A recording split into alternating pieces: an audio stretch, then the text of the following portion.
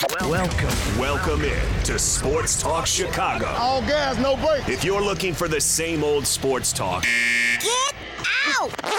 you've come to the wrong place. Hey, we ain't come this far just to come this far, you hear me?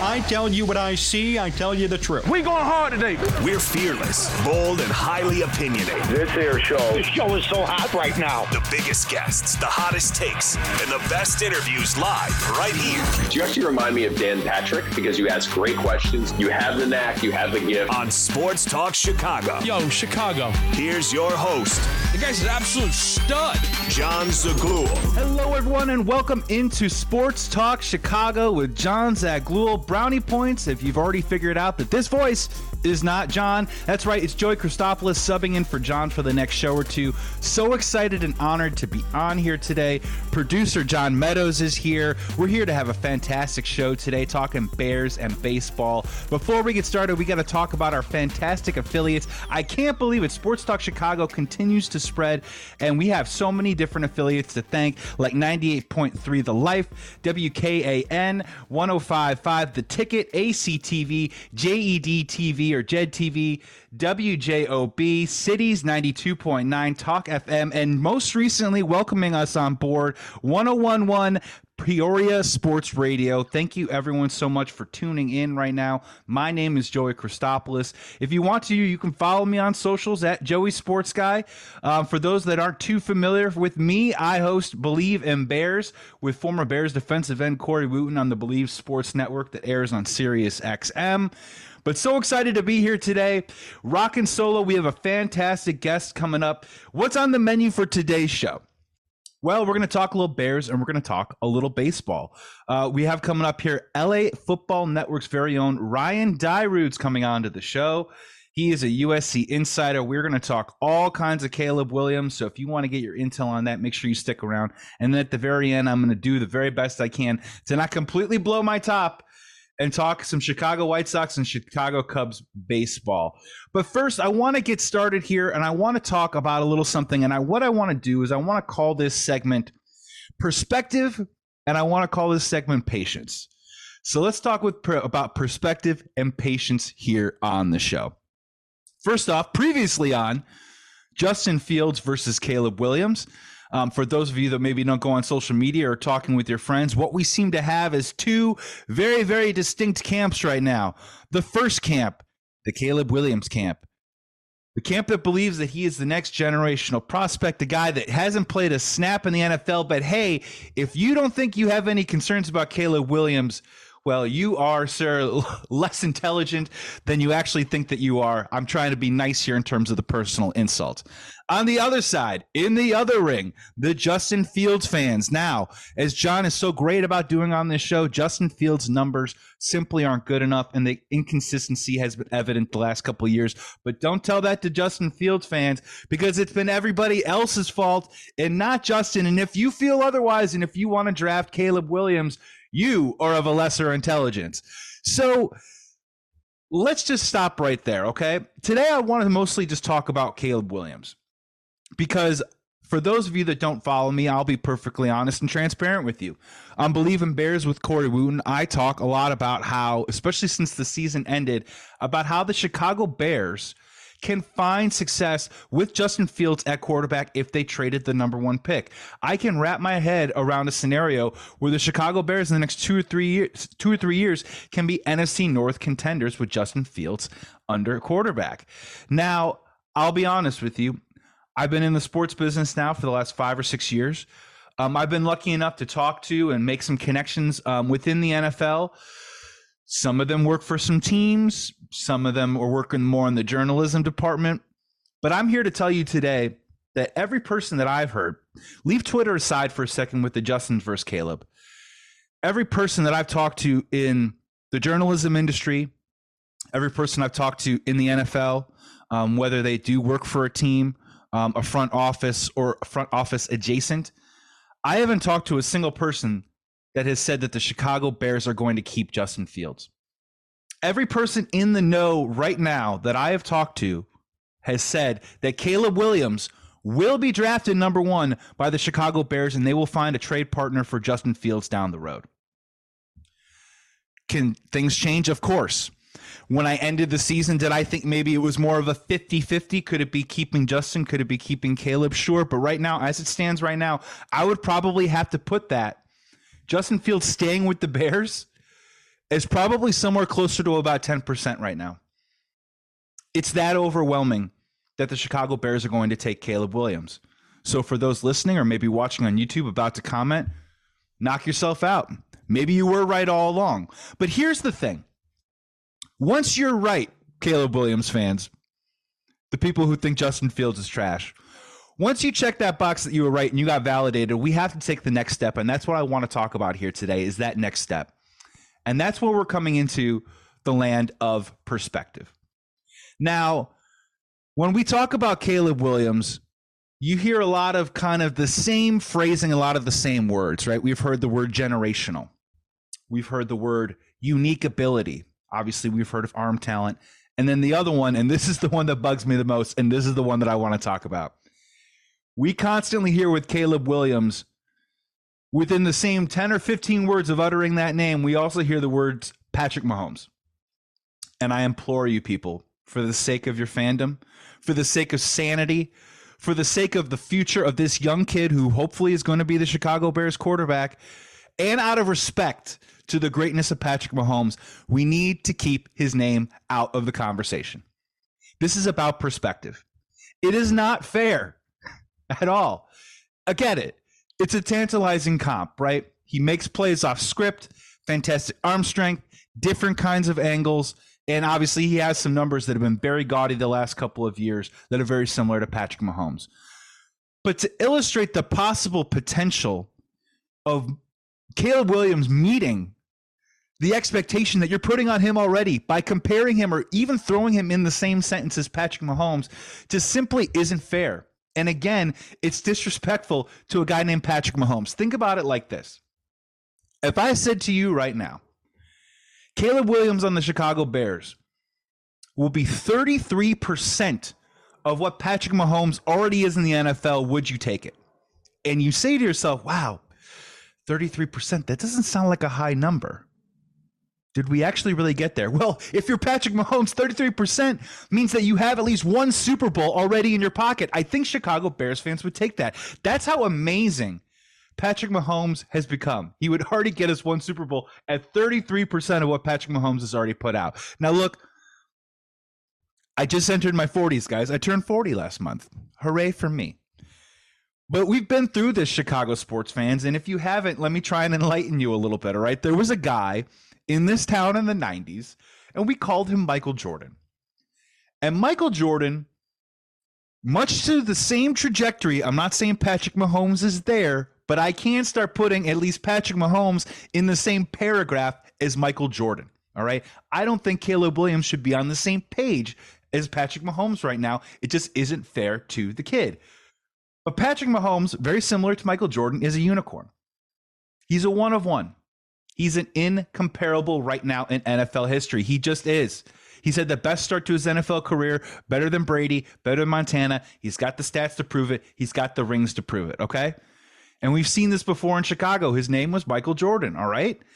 Mahomes, it isn't just flashes, right? 3 Super Bowls, 5 straight AFC championship games. The dude is becoming as automatic as it is in the NFL. He needs to be a separate part of the conversation. If you think you're even going to get a whiff of that, Bears fans, you should be elated for Caleb Williams, but stop comparing him to Patrick Mahomes. It just isn't fair. Look, we lived through the next Michael in the 90s. For those of you that might not remember, Harold Miner, LOL, Tracy McGrady, Vince Carter. I mean, even Kobe Bryant got those comps, and it took him many years even just to get 5 titles to even sort of catch that whiff of, well, you know, he sort of embodies the spirit of what Michael played with, all right? So if those guys couldn't even get there, why are we expecting Caleb Williams right off the jump to even play remotely close to Patrick Mahomes? Why are we even uttering it in the same sentence? Caleb Williams will be a rookie next year, all right? A rookie.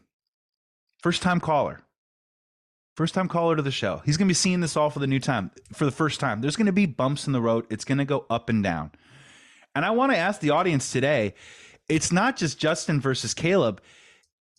If it's for the Caleb Williams, if he's going to be under center for the Chicago Bears, my question for those that are pounding the table and getting excited for him is just ask yourself, what is the expectation, and place some perspective and patience upon that expectation. Kid's going to be seeing it for the first time. All right. Now, look, immediately everyone's going, well, CJ Stroud last year, you can't just name drop anomalies in NFL history and expect the same similar result in your situation. I think Cam Newton, CJ Stroud, some of those guys were some of the first rookies to really pop in their first year. But if you look, there are a lot of guys out there, a lot of guys that struggle in their rookie season. Now, let's just take, for example, the last generational talent that we had in the NFL, Trevor Lawrence, a couple of years ago in the Justin Fields draft. Just to get some perspective, through 26 starts of Trevor Lawrence's career, the dude had only thrown 23 touchdowns. He had thrown 23 interceptions and had a 6-20 record. Does that sound familiar, Bears fans? Now, to Trevor's credit, he turned it around. They made the playoffs. He ended up throwing 25 touchdowns to only 8 interceptions in his second season. Last year was a bit of a meh. We'll still see what happens. But look, when we're talking generational talent, this stuff takes time. Now, look, I'm not sold on Trevor Lawrence, and I think there's more potential in Caleb Williams than anything about a Trevor Lawrence. But I'm just pouring over some tape here, and I'm just asking Bears fans to just really kind of adjust. Once Caleb Williams is on the roster, what is your expectation? Caleb's numbers in college are undoubtedly impressive, okay? We're going to throw some numbers out here. 72 touchdowns, only 10 interceptions the last 2 seasons, right? 8,170 passing yards, 67% completion percentage. These are elite, incredible numbers. Now, no matter how many people want to talk about the Notre Dame game, Caleb Williams can throw the rock. He threw a ton of passes in college and had a lot of success doing it. But again, don't compare him to Patrick Mahomes. Patrick Mahomes' numbers in college, the last 2 seasons, 77 touchdowns, more than Caleb. 25 interceptions, fair, more than Caleb. But 9,705 yards? I mean, we can go through all day long. Pac-12 defenses, Patrick Mahomes, what he was doing at Texas Tech, running around with his hair on fire. But let's be honest, neither of them are going up against a ton of SEC or Big Ten defenses, okay? Some of these are some cupcakes on there, and Patrick Mahomes' numbers are even better than Caleb's. And there was more doubts about him coming out of college. So we just can't put him in the same sentence, guys. It just isn't fair, okay? You want Caleb to succeed, give him the patience that he deserves, which probably means, guess what? All of next season. I know that we're expecting playoffs. I know that Eberflus is going to be on the hot seat. But Caleb Williams is going to be a rookie. There are going to be some valleys in there, as well as there's going to be some peaks. And I'm just telling you right now, the more that we keep throwing out, well, he's like Mahomes. He plays like Mahomes. We need our Patrick Mahomes here in Chicago. I'm warning you, you're not going to get it. And that's okay. If Caleb Williams is a tier below Patrick Mahomes, just one tier, that means he's in the category with the Joe Burrows and the Josh Allens. And guess what? You got yourself a chance to win a Super Bowl. Just don't say his name with Patrick Mahomes. It's not fair. It just isn't fair. We can't do it to the kid, okay? And we can't also look back, hindsight, next year and say when things go wrong, well, what is it? Does he have enough weapons? This and that, whatever. It might just take time, people. And I just want to get that out there now, because as we go through this whole thing, I think a lot of what's going on is there's a lot of people that want to be right on this. There's less people that just care about the Chicago Bears being successful, and there's a lot of people on social media that want to tell you that they're right and that you're wrong. I'm not here to tell you that either of you. I'm just asking you guys, the listeners out there, to have some perspective when it comes to this, okay? Caleb Williams is an incredible talent. We're about to hear about that incredible talent in just a few moments when Ryan Dyrud joins us on the show for segment number 2. But I'm telling you guys, we can't expect the world from this kid right off the bat, or you will be disappointed. And what happens when you're going to be disappointed? Are you going to be patient? Are you going to let this kid grow? You see a lot of guys in the NFL, Jalen Hurts. I mean, I think it took, what was it? I'm pretty sure it took Joe Burrow at least 5 or 6 games to throw his first 300-yard passing game, all right? What if it is a little uneven those first couple of weeks, all right? We have to be able to roll with this kid in the same way that we supported Justin Fields, or, at least I tried to support Justin Fields, is the same way that we're going to have to support Caleb Williams. Once you make that switch, you are going to need perspective and you're going to need patience. We're going to take a quick break right now. Coming up next, stick around. USC insider, LA Football Network's very own Ryan Dyrud coming on to talk about that very man, Caleb Williams himself. We're going to get the inside scoop, talk about the likes, the dislikes, and get excited all about that. Stick around. We're coming right back right here on Sports Talk Chicago. Welcome back in, everyone, to Sports Talk Chicago with John Zaglul. Joey Christopoulos filling in for John today. Producer John Meadows at the controls. We want to bring in a fantastic guest here right now. He is LA Football Network's very own USC insider, Ryan Dyrud. Good friend of my my other program, Believe in Bears. Great to have him back on the show. How are you today? My brother, doing great. Thanks for having me. It's I've been blessed to actually be on a few different Chicago affiliated radio stations throughout the years. So I'm glad to be on another with you and couldn't wait to talk about this topic. So thanks for reaching out. Ryan, we need you more than ever. We need the West Coast more than ever during this time, because obviously a lot of the talk here in Chicago is centered around Justin Fields versus Caleb Williams. Let's just start here, man. You got back from Radio Row with the Super Bowl just, what is it, 2 weeks ago, coming up on now. And my first question for you is, you're talking to a lot of people, you're interacting. Obviously, you're talking a lot about Los Angeles sports, but I mean, was there a little bit of a buzz? Is there a Justin versus Caleb? Was there conversations that you heard out there? And what did those go about? How did those go a little bit?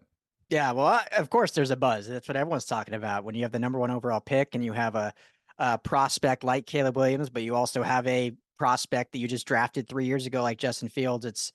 I'm trying to think, Joey, like if there's been an instance. I guess you could go back to the Cardinals when they took Josh Rosen 10 and then decided to take Kyler Murray first the very next year.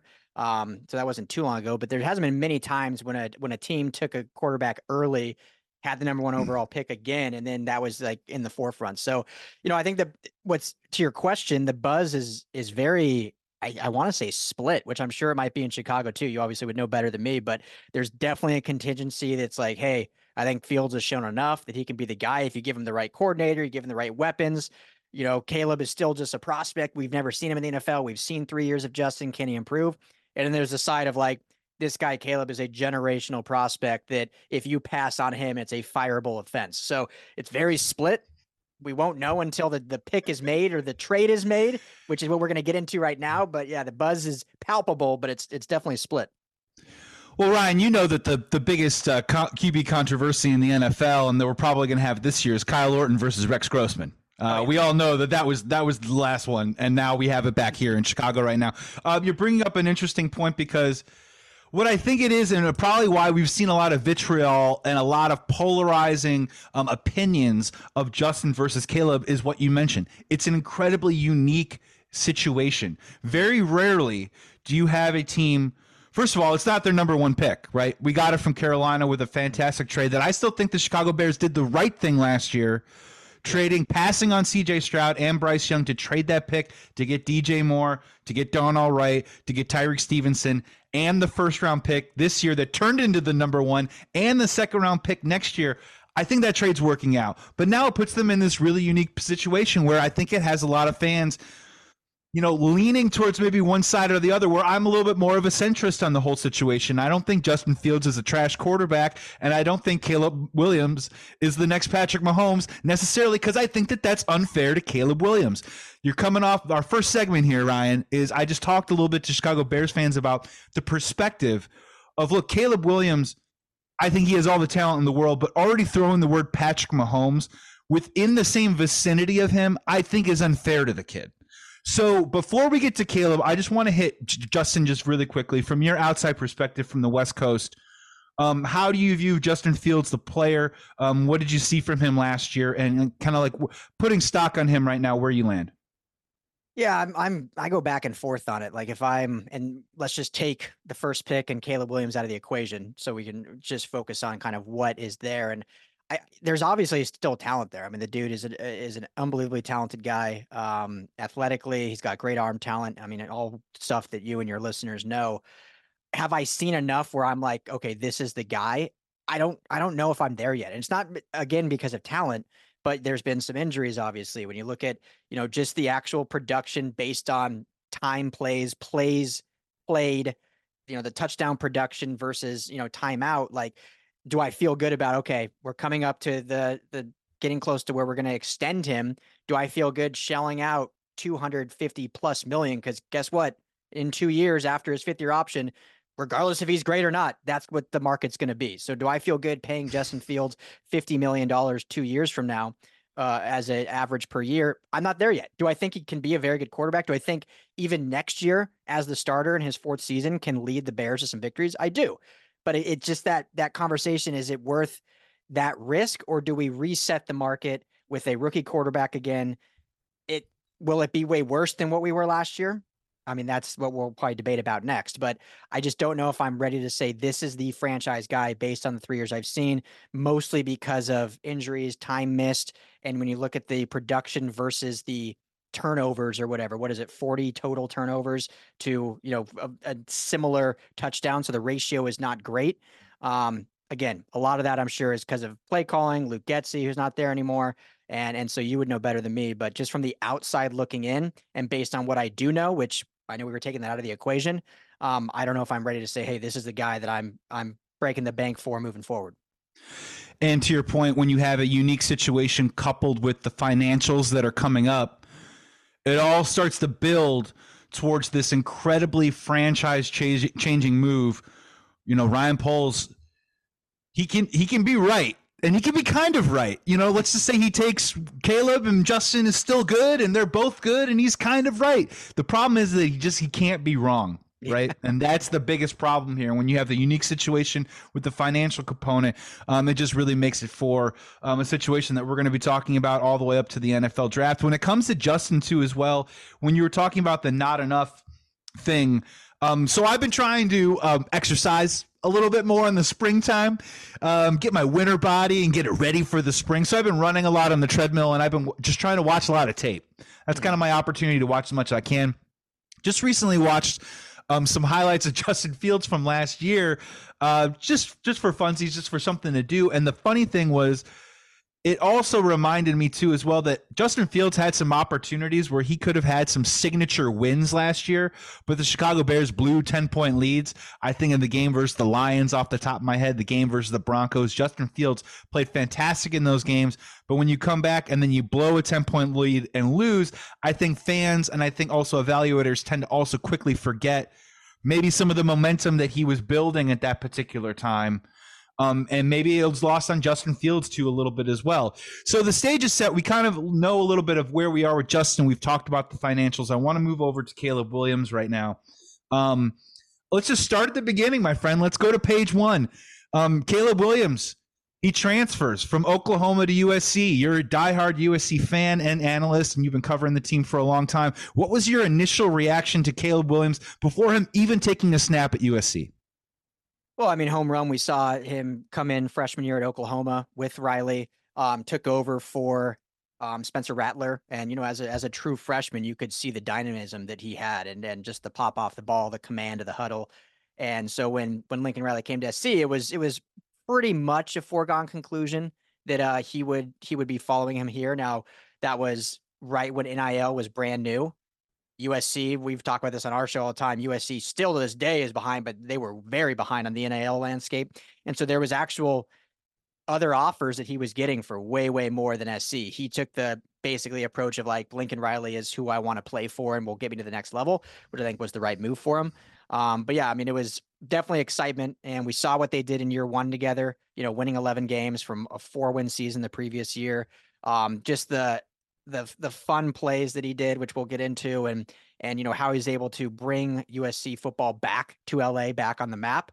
And then last year, obviously the letdown as a ended up being an 8-win program. He didn't play in the bowl game, but 7 wins with him at the helm. And, kind of it's ironic, right? Like you talk about Justin Fields just a minute ago about how could have had some signature wins, if not the rest of the team and the org let him down. And Caleb Williams is much the same. I mean, the offense was still third in the country. His output was top 5 among all quarterbacks, and the USC defense was historically one of the most putrid defenses college football has ever seen. And so a lot of that, I think, is to people will say like, man, what a down year for Caleb. it really wasn't that much of a down year for him. It just the wins were down and the culture of the football team was down because of kind of what happened on defense. And then that just compounded down on everything. So we'll get into all of it, but just from your initial question, I mean, definitely him coming into LA was a huge move. It bolstered the team, bolstered the culture, and it's something that he can bring, I think, to whatever NFL franchise drafts him. Was Caleb's Heisman year the first year that he was at USC? Was it too good? Was it too elite? Did it set a bar that perhaps was almost unattainable last year? I know that we can talk about the defense with USC but I mean, did he really kind of set himself up for a version of maybe a little bit of a letdown amongst evaluators and maybe some fans as well? Yeah, 100%. And it's a great question. And we talked about that on our show. Like after that season, the team overperformed. I mean, you go, like I said, go from 4 wins to 11 wins, a New Year's 6 appearance. And then B, Caleb, just the historic season he had and winning the Heisman. It's like, how do you improve from that? And he was obviously forced to play another year, only being a sophomore, a true sophomore, so couldn't go to the draft yet. There was really no way to go up from that. And so any drop off at all is like red flags everywhere. When in reality, it's like, well, you lose Jordan Addison to the first round, his receiver, you lose some offensive line pieces. You lose a running back in Travis Dye, who was a big focal point of the offense a year ago. So it was never going to be, or it was going to be really challenging, I should say, to even equal what he did. So yeah, it was kind of set up in, well, there's really no way to improve on this. And everyone's obviously going to look for the negatives then from there. You go and you're putting up 45 points a game, but your team's giving up 48. There's a mentality there that as a competitor, I can imagine has to be really frustrating for a player like Caleb Williams and for a guy who, when we were talking about it like this, maybe that next step was them somehow getting into that Final Four, getting into that CFP, and maybe that was it, right? Because you already won the Heisman. I mean, you can win 2 Heismans. That's great. You could throw for more touchdowns. That's awesome. But maybe the wins, maybe that was the next factor there. I want to ask you a question. I think this one's going to be instructive for Bears fans that maybe don't watch a lot of college football. Sometimes you'll hear a quarterback that comes out of college and you'll hear this phrase of, well, he thrived in said coach's system. Sometimes in college, these guys are running wide open. The safeties are going to be, They're going to be lawyers next year. And so that's why wide receiver X maybe shouldn't be graded at the same level, blah, blah, blah. So I just want to ask you about the Lincoln Riley factor. Do you think, take this in whatever direction that you want, because I'm just curious, do you think Lincoln Riley was certainly an asset to accelerate Caleb's skills? Do you feel like his offense helped Caleb? Do you think it maybe held him back at times, or maybe that led itself into that hero ball a little bit? Just talk about the Lincoln Riley factor with Caleb Williams, and is it a substantial pairing that would maybe make it a different look for Caleb Williams in the NFL? Yes, another great thought that this will be his biggest evaluation for the Bears, and I'm sure that'll be in the combine, on the whiteboard, interview, stuff like that. So strictly talking Lincoln Riley, it's my opinion, and I think most around the league would agree, he is probably the best offensive mind in college football. What he's able to do, getting those receivers open. He runs an air raid style, but it's not true air raid. It's kind of a misconception. We had Mo Hassan on, who was, the backup UC quarterback for many years, and he really went into look, it is not the Hal Mummy, Graham Harrell system. It's a version of that, but it's a Lincoln Riley. It's a different system. And so that can be translated, I think, better to the NFL than true air raid quarterbacks. And we haven't seen the greatness take off, but obviously Baker Mayfield has been a successful starter. Jalen Hurts has been a successful starter, among others. Kyler Murray has been a successful starter. And those were all Lincoln Riley products. They weren't just, these air raid guys putting up gaudy numbers like, Case Keenum or Graham Harrell or those guys. And so we saw, I think, in year 1 at USC with Caleb and Lincoln, where Caleb played great in that system and resulted in a Heisman Trophy season, resulted in 11 wins. This next season, and this was my only real concern, and I think it's easy to be corrected, and you kind of alluded to it in your question, is when things started going awry, because that first season, it was just it was lockstep. Everything was working great. The offense was jumping on all cylinders. The only game where there was any sort of struggle really was week 3 against Oregon State, where Caleb led that game-winning drive and they won 17-14. Year 2, the defense was just awful. There was no trust that they would get any stops. And then the offense, with missing some of those pieces, wasn't quite firing on all cylinders. So we saw Caleb time and time again get out of the system and play that hero ball mentality. And then we see in the bowl game, Miller Moss had never started a game for USC, throws for 6 touchdowns, 400 yards, historic night, Holiday Bowl record against the number 16 ranked defense in Louisville. Yeah, say what you want about Louisville. They were the 16th ranked team and 16th ranked defense and played all of their starters on defense. And Miller Moss, who had never started, just absolutely ripped them apart. And it's because he was truly within the Lincoln Riley system. So I'm giving this long-winded answer is we saw Caleb success in the system, and then we saw him kind of get out of it and play a little more hero ball. So the task for these evaluators and for the Bears is what system can we provide and how much do we trust Caleb to play within the system, or trust him to maybe do like Justin Fields has done for the last 3 years. And when the going gets tough, I'm just going to trust my athleticism. And we know you can't really do that in the NFL when you've got these all pro guys at every single level. So I don't know if that really answers your question, but that's the one evaluator concern that I'm not saying he's not worth taking. That's the one, if there's a red flag for it, anything, that's what it is for me. No, I think it's a great answer because I think it's food for thought. And we're joined here by LA Football Network's Ryan Dyrud here on Sports Talk Chicago, because just what I think is really important, and Bears fans has kind of lived through it, and you alluded to it very briefly. For people that aren't Justin Fields fans, they will constantly say, well, you can't just go off of the Twitter videos, the flashes of brilliance and greatness, because I think that they wanted something more from a consistent level.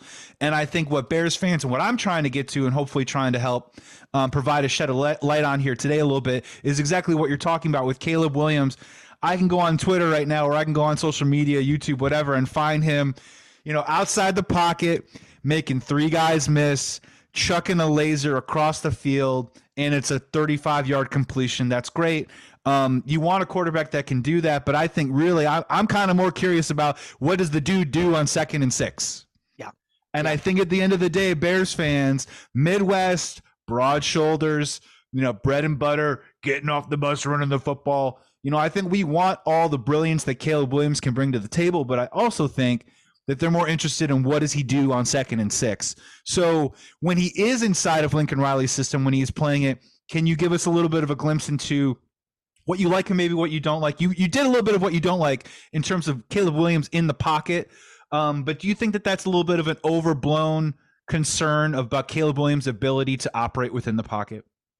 Yeah, I think he's proven he can do it. It's just a matter of Willie. So for instance, there was a lot of times last year, and being in the press box, you get that nice, bird's eye view where you can see the whole field.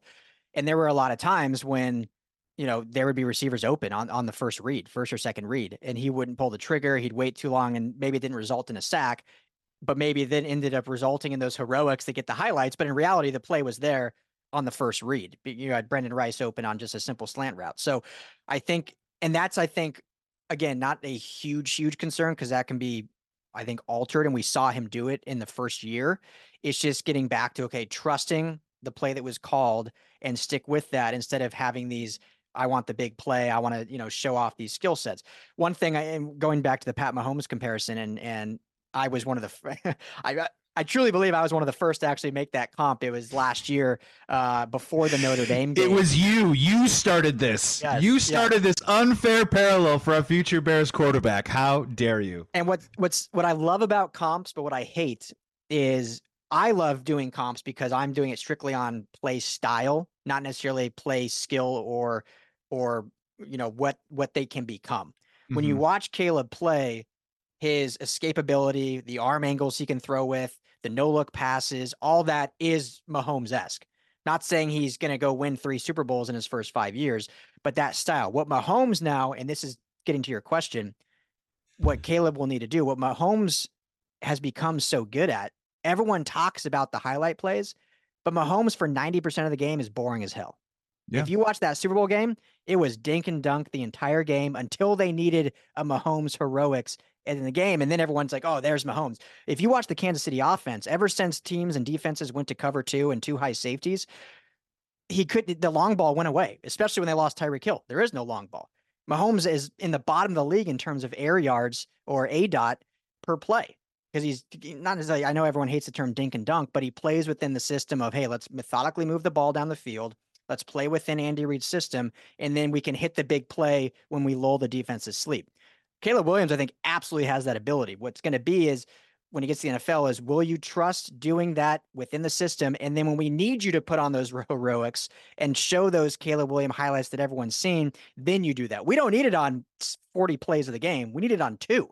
The rest of the game be boring. Do the system. I think he can do it. Last year's tape didn't show a lot of it. Year 1's tape did show a lot of it. So hopefully he can get back to year 1, or I guess I'm saying year 1, but year 2 for him, year 1 for USC, and play within that. So I don't know, that didn't totally answer your question because you asked him more Lincoln Riley, but I think that's the trajectory he needs to kind of wade through this process.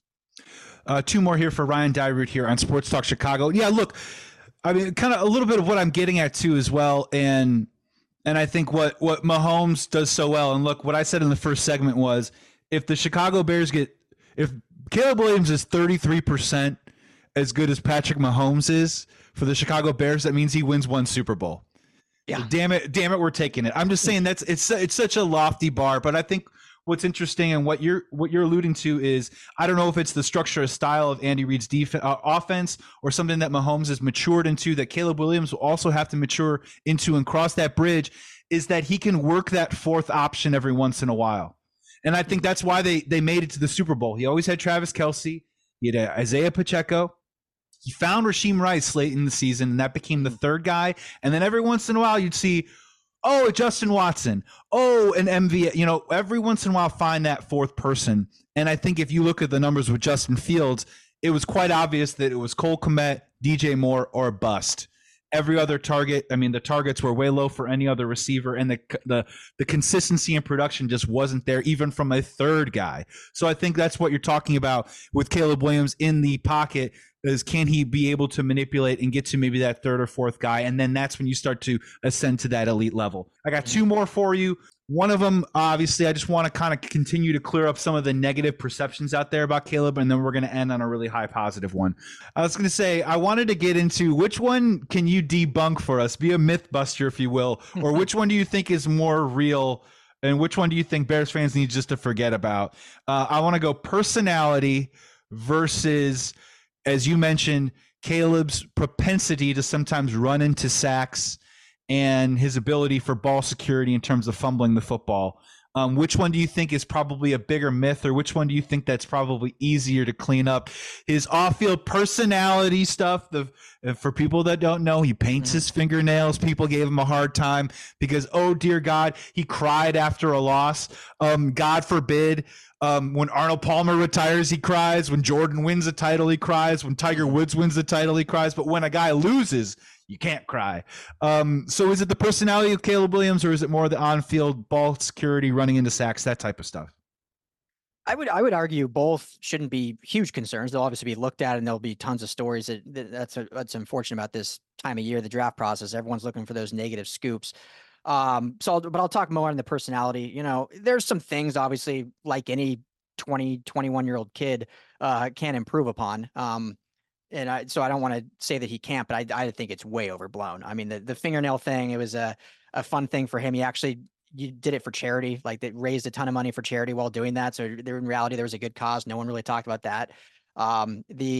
Crying after some games. I mean, Michael Penix cried after multiple games. I think just because he was who he was, played for USC, for LA, and being just this basically proclaimed next great quarterback, the microscope was just super, super hot on him. And so, we see that all the time of guys doing that. For me, so I have zero concern with any of that. The only concern at all was sometimes how he handled and talked with media. USC prides themselves on preparing players for media. It's what they've been known for throughout the years. You talk to any former players from SC, they all talk about what USC meant to them. And obviously they can go in the list, but they all mention how it prepared them for the media of the NFL and the next level. And there were definitely moments when he either shied away, kind of snapped back a little bit, or even the one game where he ended up not making himself available, whether that was Lincoln Riley's call or whatever. That's a whole different story. But those are things that, again, I think they can easily be corrected. I think he's got a good camp behind him. He's a super smart kid. He cares a lot. But those would be the ones where I'm like, hey, those are not good looks. I don't think it's where you're not going to pick him because of that. He's got no off the field issues. There's no like, stuff where he's doing bad things off campus where his friends didn't go to his birthday party or whatever. There's none of that. Like all that's good. There's just there's some tutoring I think that could be a little better in terms of handling that. And then the on the field stuff, I'll just be really quick. There was some moments where he ran into sacks and had some fumbling stuff. I don't think that's a huge issue. I think it'll just be more kind of what we talked about top of the show of him playing within the system, not trying to do too much. Sitting here eating my pancakes, Ryan, and I'm thinking about, I don't know, maybe trading the number 1 pick. Final one, let's get you out of here on this. Thank you so much for taking the time, man. I mean, these are just questions that I think Chicago Bears fans need to ask, and you're providing so much great intel and information. We're just curious, you know what I mean? We're trying to learn a lot about a guy that honestly can completely change our franchise, and a franchise that frankly has never had a quarterback in my lifetime. I was a wee little baby when Jim McMahon came on the scene, and injuries obviously cut short his career. So my final one for you, let's just keep it super simple. If you were general manager Ryan Poles, or if you were his consigliere in the front office, what are you doing? Are you drafting Caleb Williams number 1, or are you trading the haul for Justin Fields? And then also just give us a little sneak peek. Do you think Caleb Williams, I don't know about living up to the hype, but do you think he has that Pro Bowl caliber type quarterback in him? Can he be a top 8 guy in the league? And in the NFC specifically, another part of your backyard, could he also maybe in the next 2 or 3 years become a top 3, 4 quarterback in the NFC?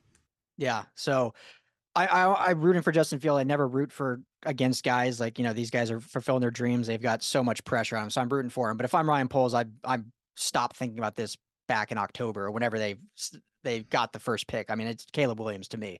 I watched every game with him. He's the most fun player I've ever been able to witness playing. So just the excitement I think he'll bring back to Soldier Field in Chicago, I think is worth it alone. And not that Chicago needs help selling tickets or whatever, but I think he'll fill seats just for that regard. But I think the upside is just too good to pass on. Will there be some hurdles, and will there be maybe some bumps in the road? Sure, you're going to have that with every rookie quarterback, but that ceiling is just so high. And I think what we've seen from Justin Fields is we still don't really know what the ceiling is. Like, has he reached the ceiling? We think he can be better.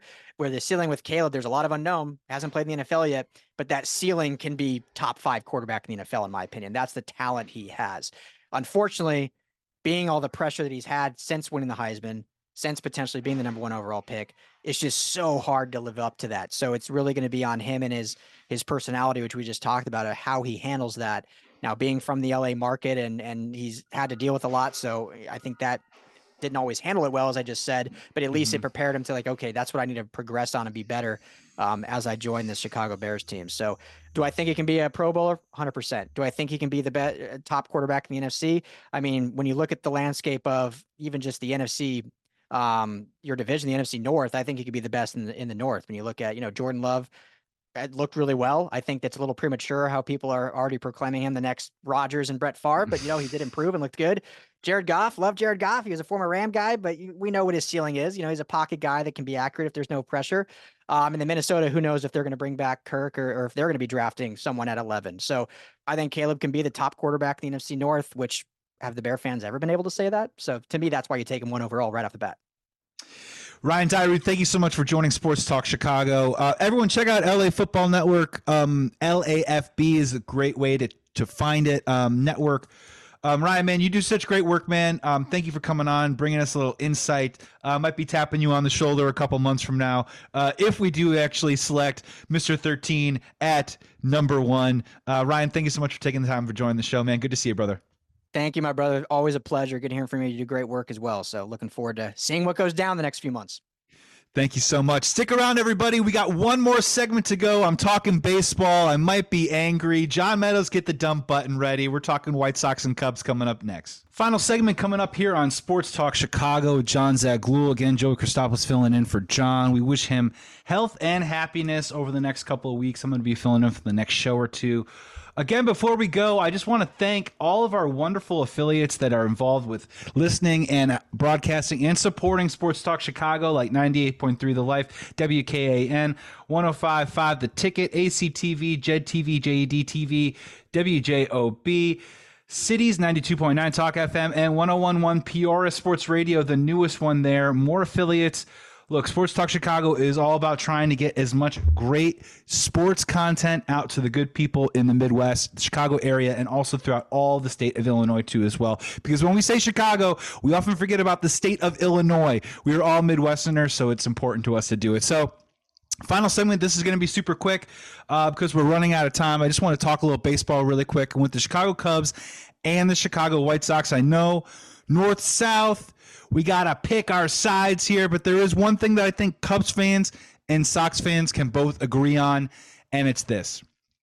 We are being sold a false bill of goods at 35th and on Addison. They're different, but they're both a false bill of goods. And here's the first reason why. First one, the White Sox one is super easy, right? I mean, Chris Getz, it's sort of this fun little game of Jerry Reinsdorf kind of opened up his office, looked down the hallway, saw Chris Getz and said, "You're the next one." And then ever since then, Chris Getz has kind of been opening up his phone, which I think is an old flip phone, and dialing up all of his old teammates, all the old guys, that dusting off all the old PDFs of the first scouting reports that he ever typed up, because literally it seems like the Chicago White Sox are only interested in bringing in players from the Kansas City Royals organization or have some sort of adjacent tangential tie to Chris Getz, either as a player or as a talent evaluator post his career. It's pretty crazy if you think about it, because the Chicago White Sox right now are on pace to win about 62 games, which means they're on pace to lose 100 games. And you have to ask yourself the question, there are plenty of people out there. There's an Eddie Rosario. There's a Mike Lorenzen. There's a lot of players out there that the Chicago White Sox could have easily added on short 1 to 2 year deals to at least get them to the area where they could be semi-competitive. I'm not saying signing these guys would turn them into a playoff team, but come on now. You don't think Whit Merrifield wouldn't get them at least closer to 78 wins? And I know typically the thing is you don't want to sign veterans because you have young kids coming up. This is not the case with the Chicago White Sox right now. They got nobody coming up. They got nobody on deck. They got nobody on the field right now. So you're telling me that the Chicago White Sox basically are saying, look, we're not going to spend the extra 20 to 25 million on our payroll to pick up 2 or 3 players that would make us at least semi-competitive, which they at the bare minimum deserve for White Sox fans, because it would just be a waste of money. That's an insult to all White Sox fans out there. And they're telling you that, well, we're trying to get faster. We're trying to get better defensively. We want to see how some people develop. Do not buy that false bill of goods coming from 35th right now. Chris Getz, I don't know how to feel about Chris Getz because I don't even think he anticipated getting the job.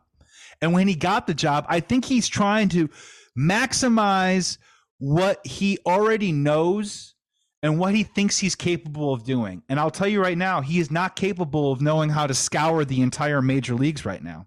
I don't think he's very capable in terms of the breadth of what his international scouting could possibly do. So I think for right now, he's like, let's just stick to what I'm good at, play to my strengths, and let's bring in Martin Maldonado. I mean, I think that's where we're at with all that. Now, of course, we've got a couple more days. They can sign a couple of guys. They can start talking about banking on the health of Yohan Moncada and Eloy Jimenez. But, I mean, look, if you want to get the best bang for your dollar out of Dylan Cease, you might as well put a team around him that can be competitive to help the guy win some games, because he's going to have a great ERA and he's going to be 2-7 by the month of May. And my final thought on that is the Jerry Reinsdorf thing, which is maybe a segment for a different episode in the future, wants $1 billion to build a new stadium, while meanwhile, he won't even pay $200 million to his ace, Dylan Cease. What does that say? Do not buy it for a second. On the other side of town, the Chicago Cubs, they're doing the same thing, but they're doing it in a different way. Last year, look, full context and transparency, I loved last year's team. Around July and August, I honestly thought that they had enough to make some serious noise in the postseason and surprise some people. I really did. Did they not really make enough moves other than Candelario at the deadline? Yes, but I still think that they had enough. And look, I think they ran out of gas. And you can make the argument that the Chicago Cubs probably played a little ahead of their skis, a little ahead of their projection last year, and still only managed to get 83 wins. Granted, only one game out of the playoffs, but 83 wins nonetheless. Now, heading into this offseason, you get Craig Counsell, and all of a sudden you start thinking, well, maybe we're going to take a huge swing, because what this team has always been missing, it's been missing it for a while now. They've done a great job on depth. They've done a great job on defense. They've done a good job, obviously, building the farm system back up, which is now number 2 in baseball. But again, the team is lacking star power. This is not something that I'm making up. A lot of people are saying it, but I completely agree with it. So you thought in the offseason, this is something that they were going to try and do. We didn't really get that, did we? Hector Neris, good player. Shota Imanaga, hopefully an entertaining, strong, productive player for the next couple of years. But again, you have the owner, Tom Ricketts, saying, well, I'm really excited to watch these prospects come up and see what happens. And I will tell you, that is a huge red flag as a baseball fan. If you remember, typically, owners and general managers will caution and preach patience to the fan base when they want these prospects to come up. Now, let's just make sure that we do it the right way. They come up, they're ready to play, and when they come up, they stay there. The fact that Jed and Tom are trotting out that they can't wait to see some of the young players play, I think is a cop-out, and I don't think Cubs fans should eat that up and buy into it, because prospects are not guaranteed. And my other problem with it is, why are you spending $177 million on Dansby Swanson when now you want to wait on some of these prospects that honestly might not be giving you the production that you need for 2 or 3 years? And by that 2 or 3 year period is over, Dansby Swanson will be at the end of his contract cycle or out of his prime. It isn't aligning. It isn't matching up. It isn't making sense. Now, to be fair, could the Chicago Cubs play competitive baseball and then maybe in the summer around the deadline take a big swing for a player like a Pete Alonso, go back to the Cleveland Indians and say, hey, can we re-kickstart these Jose Ramirez talks? Sure. Of course they could do it, and they're leaving themselves the cap space to allow that to happen. I don't think signing Cody Bellinger says one thing or another necessarily about the direction of the Chicago Cubs. I'm just always very skeptical of Tom Ricketts, who goes out of his way to applaud the Arizona Diamondbacks for what they did last year, spending on the payroll that they had, when, oh, by the way, they have a star in Corbin Carroll. And, oh, yeah, by the way, they went out and they spent more money this offseason than the Chicago Cubs did.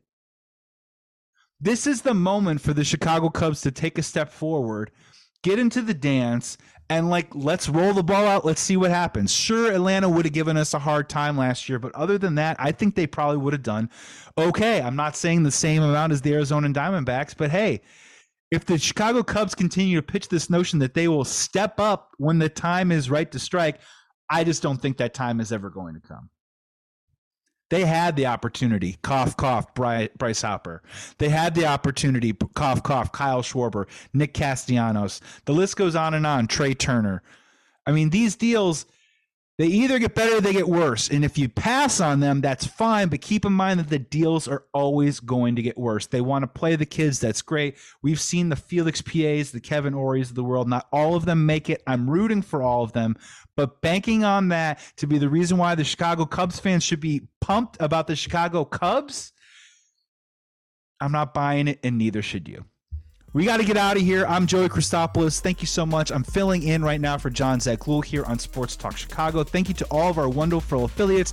Thank you to our producer, John Meadows. If you're watching this on YouTube, comment and question below. Everyone, I really enjoyed this. I hope to do it better next time, so come on back and listen. Chicago sports, it's a great time right now. Connor Bedard, possibly a Caleb Williams, baseball right around the corner. I mean, we've been in the doldrums, but we're coming back right now. So thank you so much for tuning in, and keep that excitement up. And hey, always keep rooting for Chicago. Be well, be safe. Please be good to each other. We will talk soon. Sports Talk Chicago, we are out.